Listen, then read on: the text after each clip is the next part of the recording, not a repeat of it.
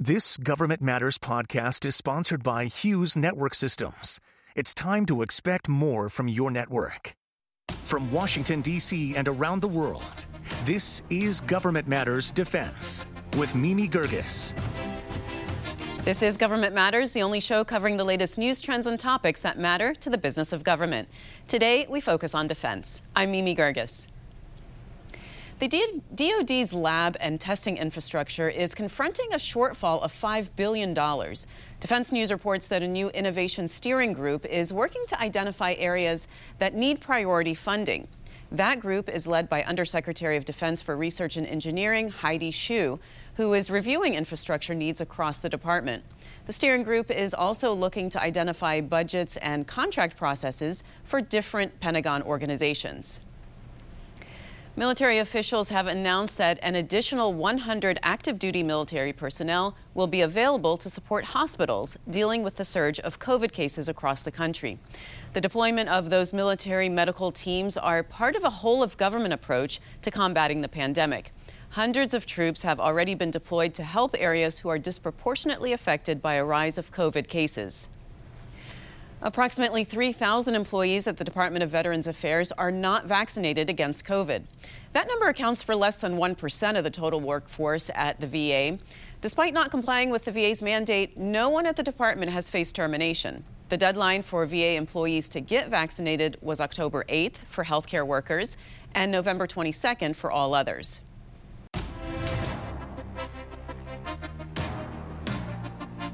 The January 6th attack on the Capitol and other attacks have raised questions as to why current and former military members would associate with extremist movements. A new report outlines how the Defense Department can combat domestic extremism among service members. Marek Posard is a military sociologist at the RAND Corporation. Marek, welcome to the program. Thank you for having me. So domestic extremism is a problem across the board. How does extremism within the military impact the institution as far as readiness and effectiveness? Well, these extremist groups tend to demand the time and attention of service members, which is best spent focusing on their mission within the military. And the military is a large employer of young adults. And so these are impressionable younger individuals that can potentially get distracted and get looped into these types of organizations that can lead to some very terrible outcomes like we saw on January 6th. And you've created a framework to combat extremism in the military, and you say that the first step is to recognize and scope the problem of extremism.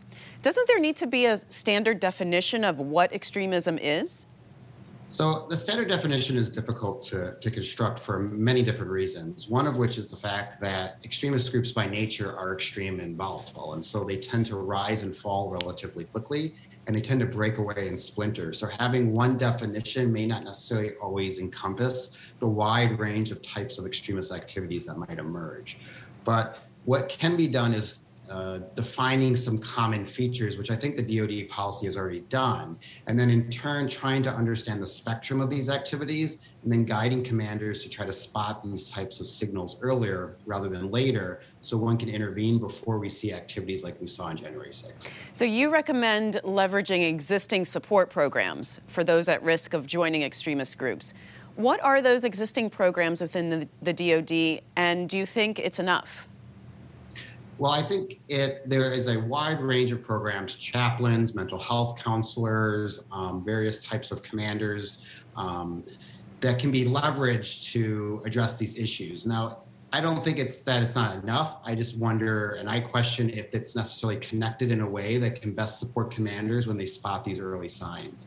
The difficult thing is that extremism runs along a continuum. It's not black or white. It's not a yes or no. It's not a dichotomous variable.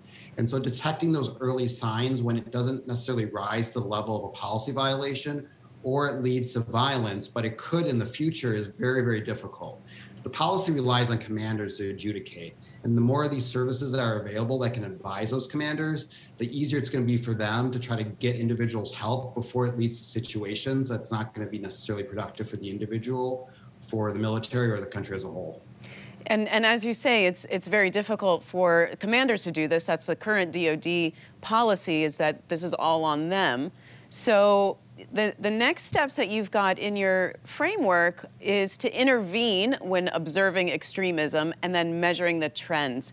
Be more specific about that. What should military leaders be actually doing to implement that? So the issue with intervention really is that you don't want to necessarily go to one extreme or the other.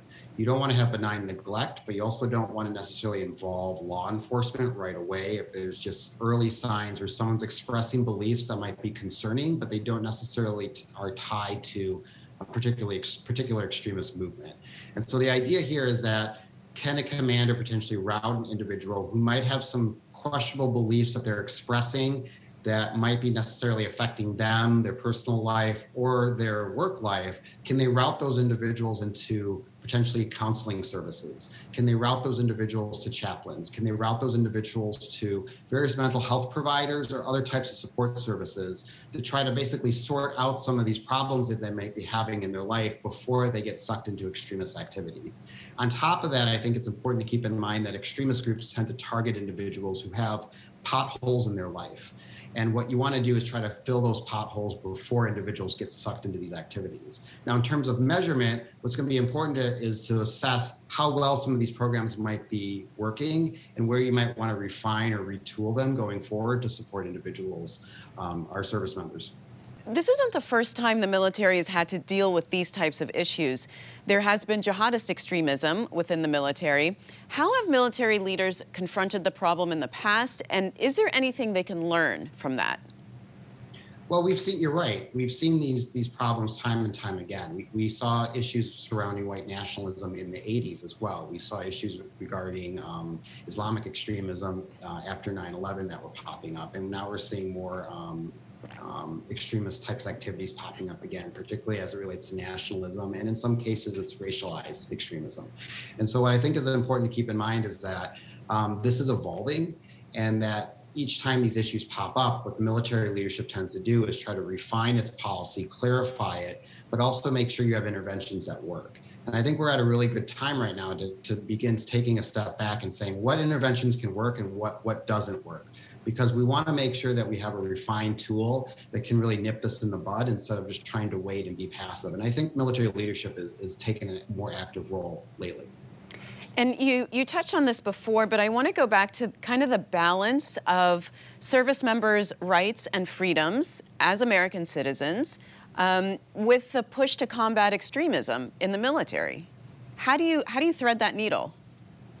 I mean, I think it's a work in progress, to say the least.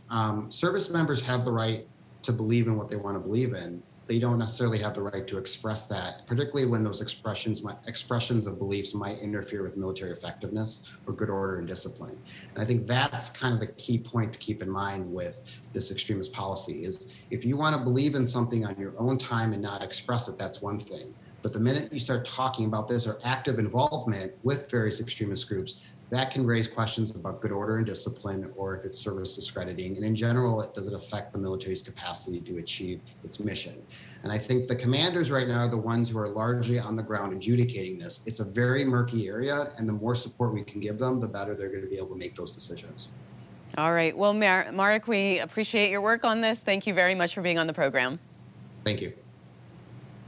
Coming next, some think that employing cyber operations could de-escalate crises, but it might be the opposite. Still ahead on Government Matters, how cyber operations could actually escalate a military crisis. You're watching WJLA 24/7 News.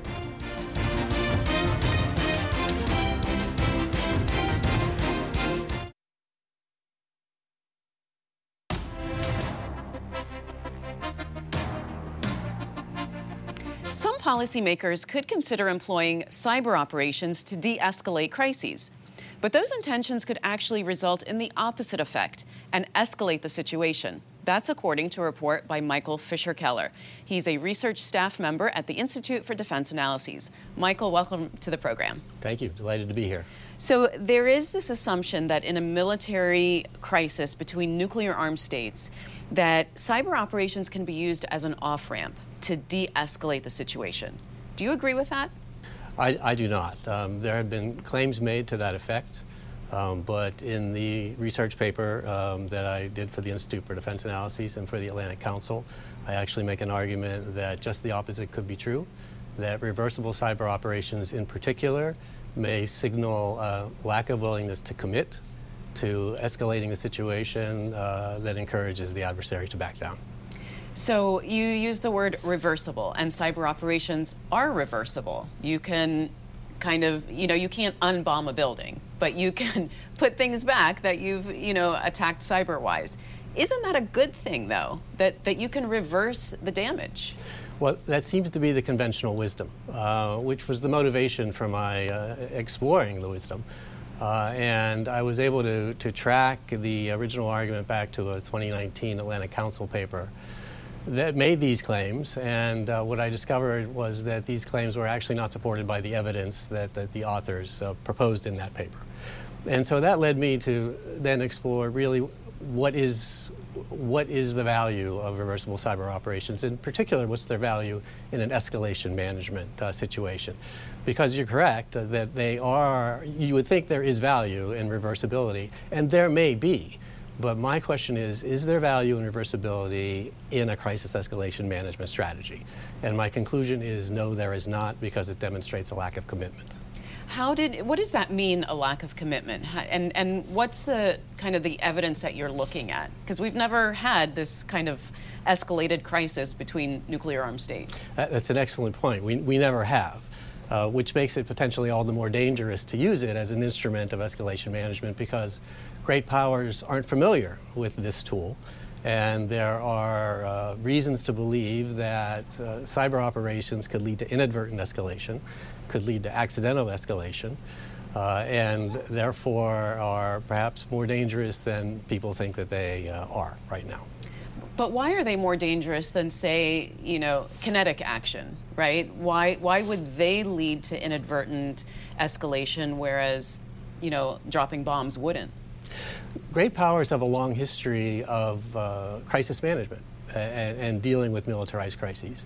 And over the course of that history, we have tended to use diplomatic instruments, economic instruments, and non-cyber military instruments. And so states understand what the costs are.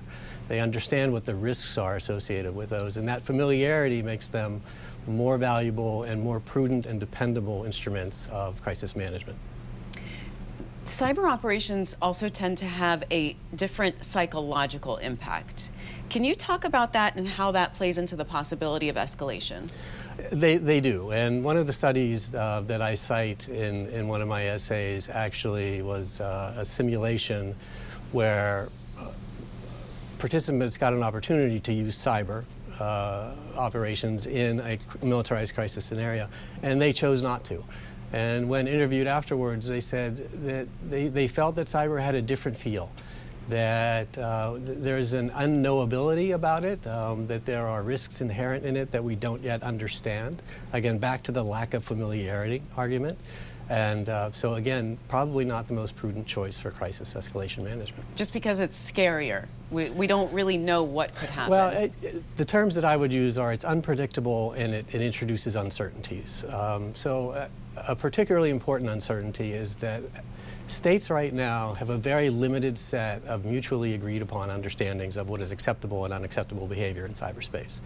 So during a crisis, a state may employ a cyber operation that it feels is relatively benign, but the other state may feel that it's actually very aggressive. And because of that lack of mutual understanding, it introduces the level of uncertainty, and uncertainty in a crisis situation is never a good thing.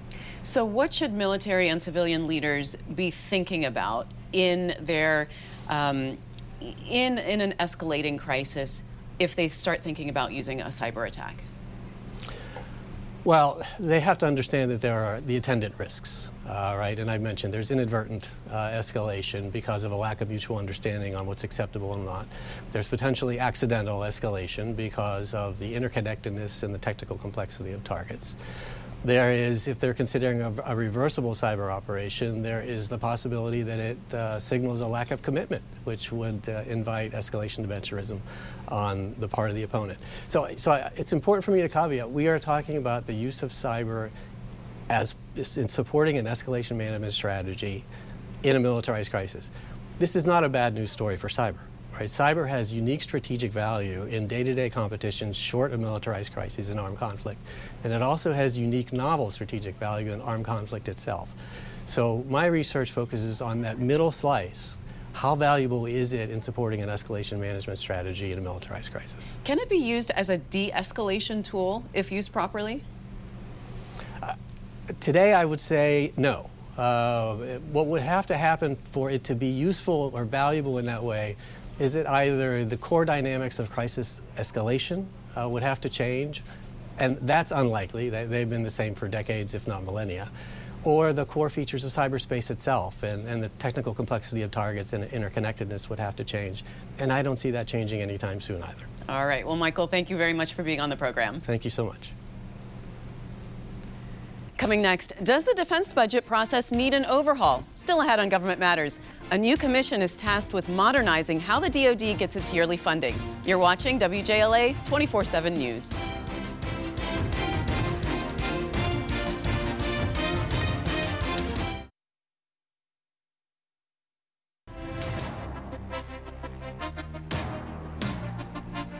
As part of the fiscal 22 defense budget, Congress will review how the Pentagon requests and receives its annual funding.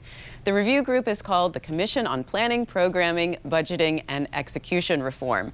Ron Marks is a former CIA official and former intelligence advisor to 2 Senate Majority Leaders. Ron, welcome to the program. Delighted to be here. Thank you, Mimi. Nice to see you. So the current budgeting process it was created by Defense Secretary Robert McNamara in 1961. How could we possibly be using something that old? Every once in a while you look at these things and they get so caught in the system, and they're such a part of a system that everybody gets used to. I've been teaching this system, believe it or not, on and off for about 15 years, where I come in and try to explain it all. And it wasn't illogical from that 1950s and 60s approach. It's systems analysis, which is a $10 term for sort of picking this thing apart and trying to look at each level and how it affects each other. The problem is that the bureaucracy is sort of layered into each one of these things. So you go from a national security strategy from the president. You have a national defense strategy based on that, which is, how we're going to arrange the Pentagon stuff to support the president. And then you go in from that planning level to the programming level in the budget, which is, what programs are we going to do that are going to support this? Plan for the defense, which supports the president. And by the way, how are we going to get the money for this thing? So that's the good news, but even that takes a couple of years, and then you go up to the Congress, because the President's State of the Union is essentially the budget. He's going up there and saying, look, this is what I want. And they don't have to take it.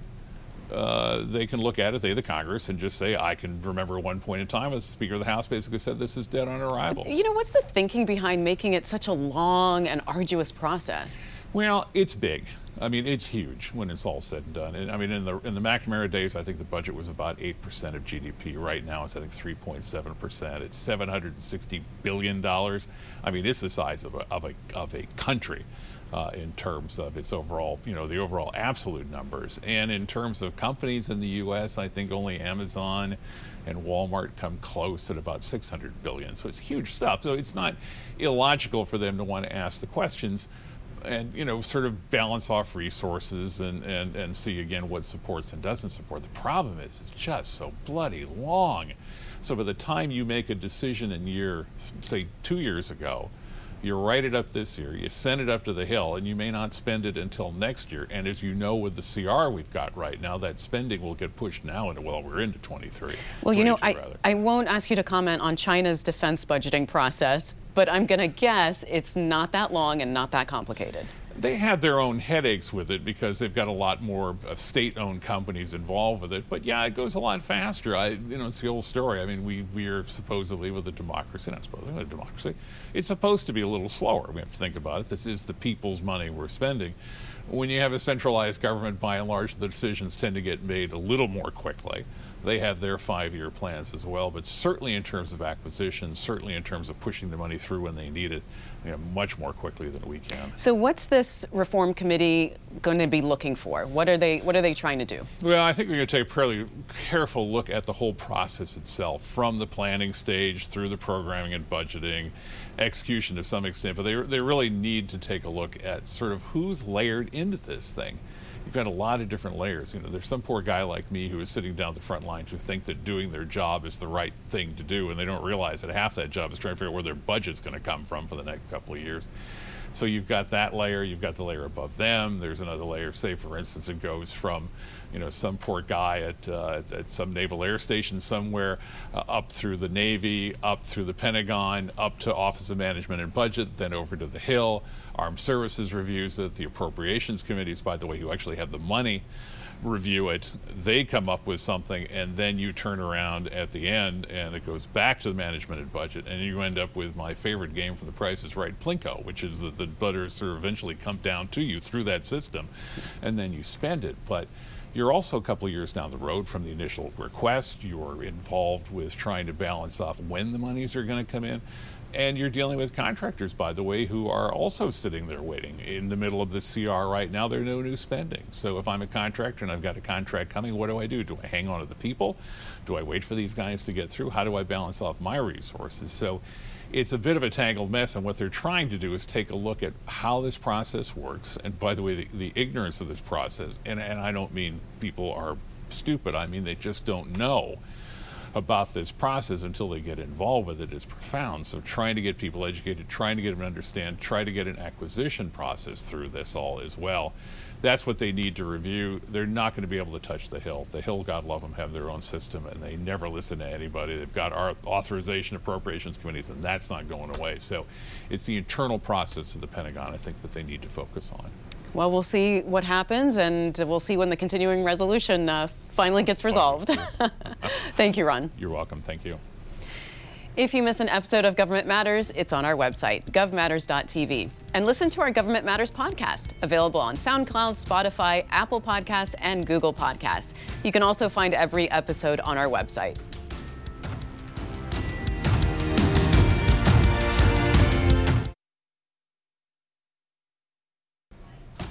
That's the latest from Washington. Join me weeknights at 8 and 10:30 on WJLA 24/7 News and Sunday mornings at 10:30 on 7 News to stay plugged in on issues that matter to the business of government. Thanks for watching. I'm Mimi Gergis. Stay tuned for an interview with our podcast sponsor, Hughes Network Systems. I'm here with Tony Bardo, Assistant Vice President for Government Solutions at Hughes. Tony, welcome. Can you start by just telling me what Hughes does for the federal government? What we do is provide connections. We connect the dots, meaning we use a number of various technologies to connect federal agencies, their locations, their people in ways that are not traditional, meaning that the connections that formed the government networks as we know them today and as we've known them for a lot of years have been through dedicated facilities, dedicated network facilities. We have been taking this different approach to connecting all of our customers through the use of broadband, originally satellite broadband, but now managed networks and managed broadband services that include cable, include DSL, include wireless, include traditional fiber, and satellite, of course. Well, tell me about the HughesNet Gen 5, because that's the largest high-speed satellite internet service. It is. It's a very exciting service. We launched it back in 2016, and even an earlier version of it, which was known as Gen 4, that are called high-throughput satellites. And these are satellite services that took satellite connectivity and speed and capability and capacity to a whole nother level. This is a service that we sell to our consumers.